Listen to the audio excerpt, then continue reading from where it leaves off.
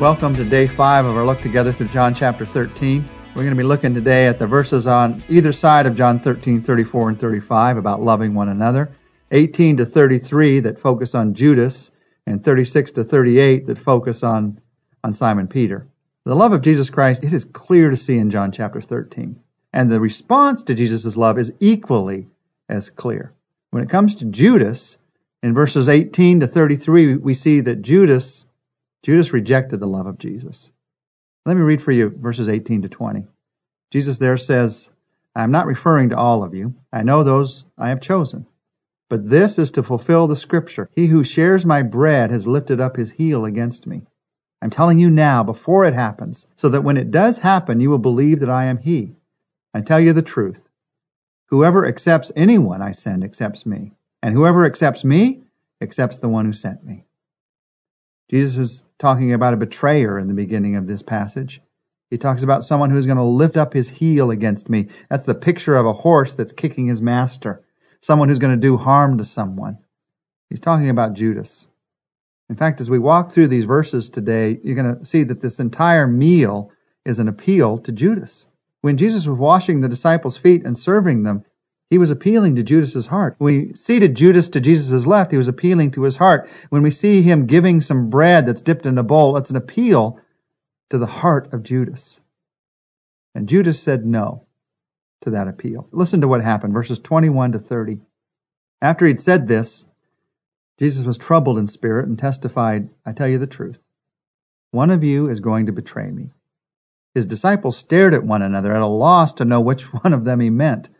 One of them, the disciple whom Jesus loved, was reclining next to him. Simon Peter motioned to this disciple and said, ask him which one he means.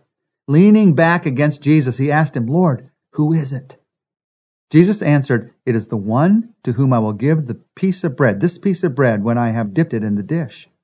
And then, dipping the piece of bread, he gave it to Judas Iscariot, son of Simon. As soon as Judas took the bread, Satan entered into him. What you are about to do, do quickly, Jesus told him. But no one at the meal understood why Jesus was saying this to him. Since Judas had charge of the money, some thought Jesus was telling him to buy what was needed for the feast or to give something to the poor. As soon as Judas had taken the bread, he went out, and it was night. The question many people have in this passage is, why in the world didn't everyone know it was Judas? Wasn't it obvious?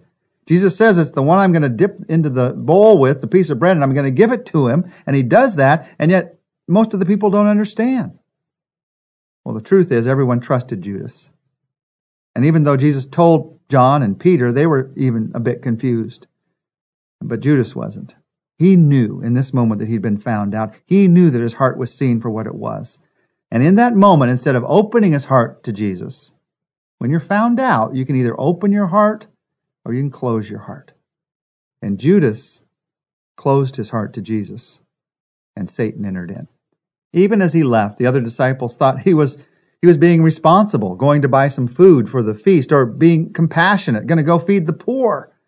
They totally missed it. And there's a lesson here. Betrayers are often hard to spot. They don't have horns. You can't always figure out, oh, he's got a betraying heart and he's got a trusting heart. So what do you do? In this world where there can be a Judas, even amidst the 12 disciples, what do? You do what Jesus did. You love. Jesus loved even Judas. That gives great comfort to me when I realize even if it's a betrayer, they need love. Everyone needs to be loved. And Jesus gave Judas every opportunity to see his love. How did Jesus love Judas? He accepted him. He didn't push him out of that room. While seeing exactly who he was, he continued to love him for who he could be. And handing him that bread was an invitation. It was an invitation to admit his wrong, to turn from his sin. Now, Jesus knew. He knew that Judas wouldn't accept it, but he still gave the invitation. And even to the end, Jesus never gave up on Judas. Judas gave up on Jesus, but Jesus never gave up on Judas. And he goes out, and the Bible says, what a sentence, it was night. Taking the bread from Jesus was the final moment of decision for Judas.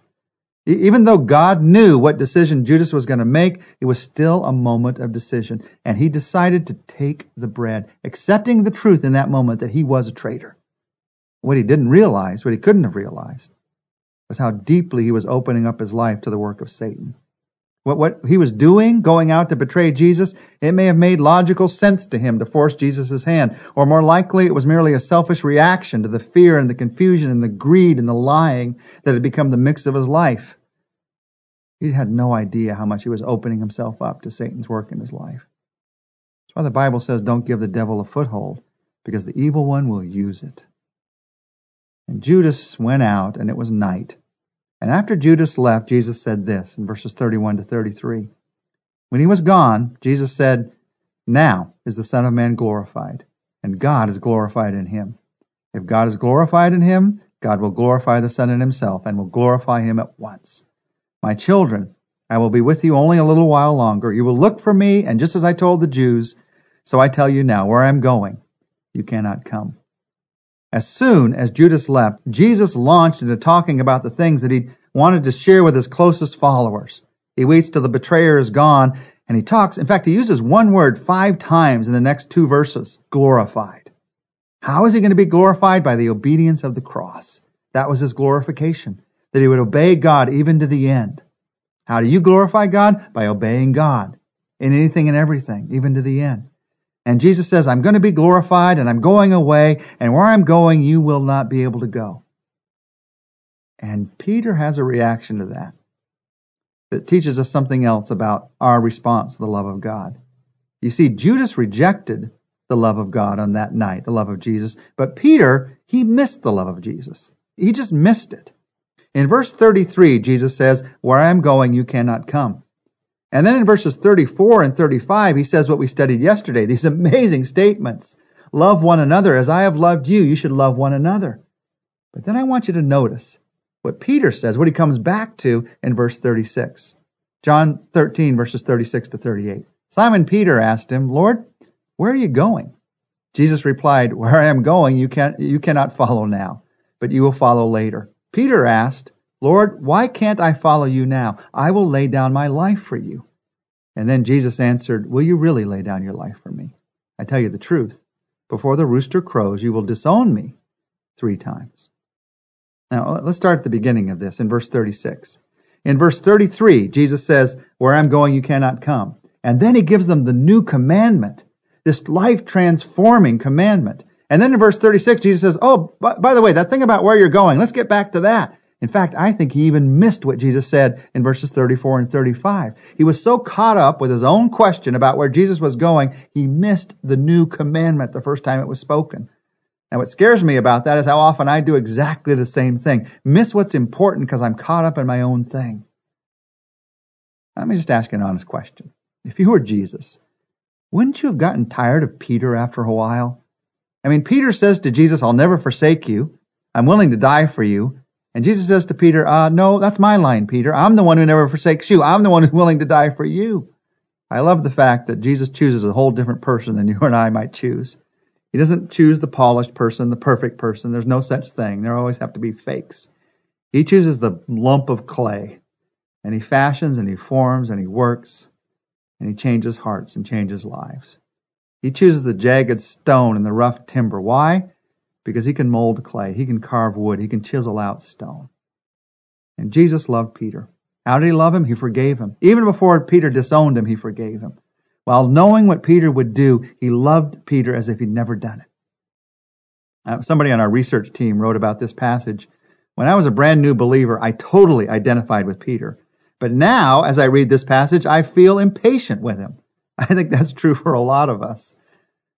We get over the fact as a new believer of the reality of our own sins. And that's a bad thing. That's a bad thing.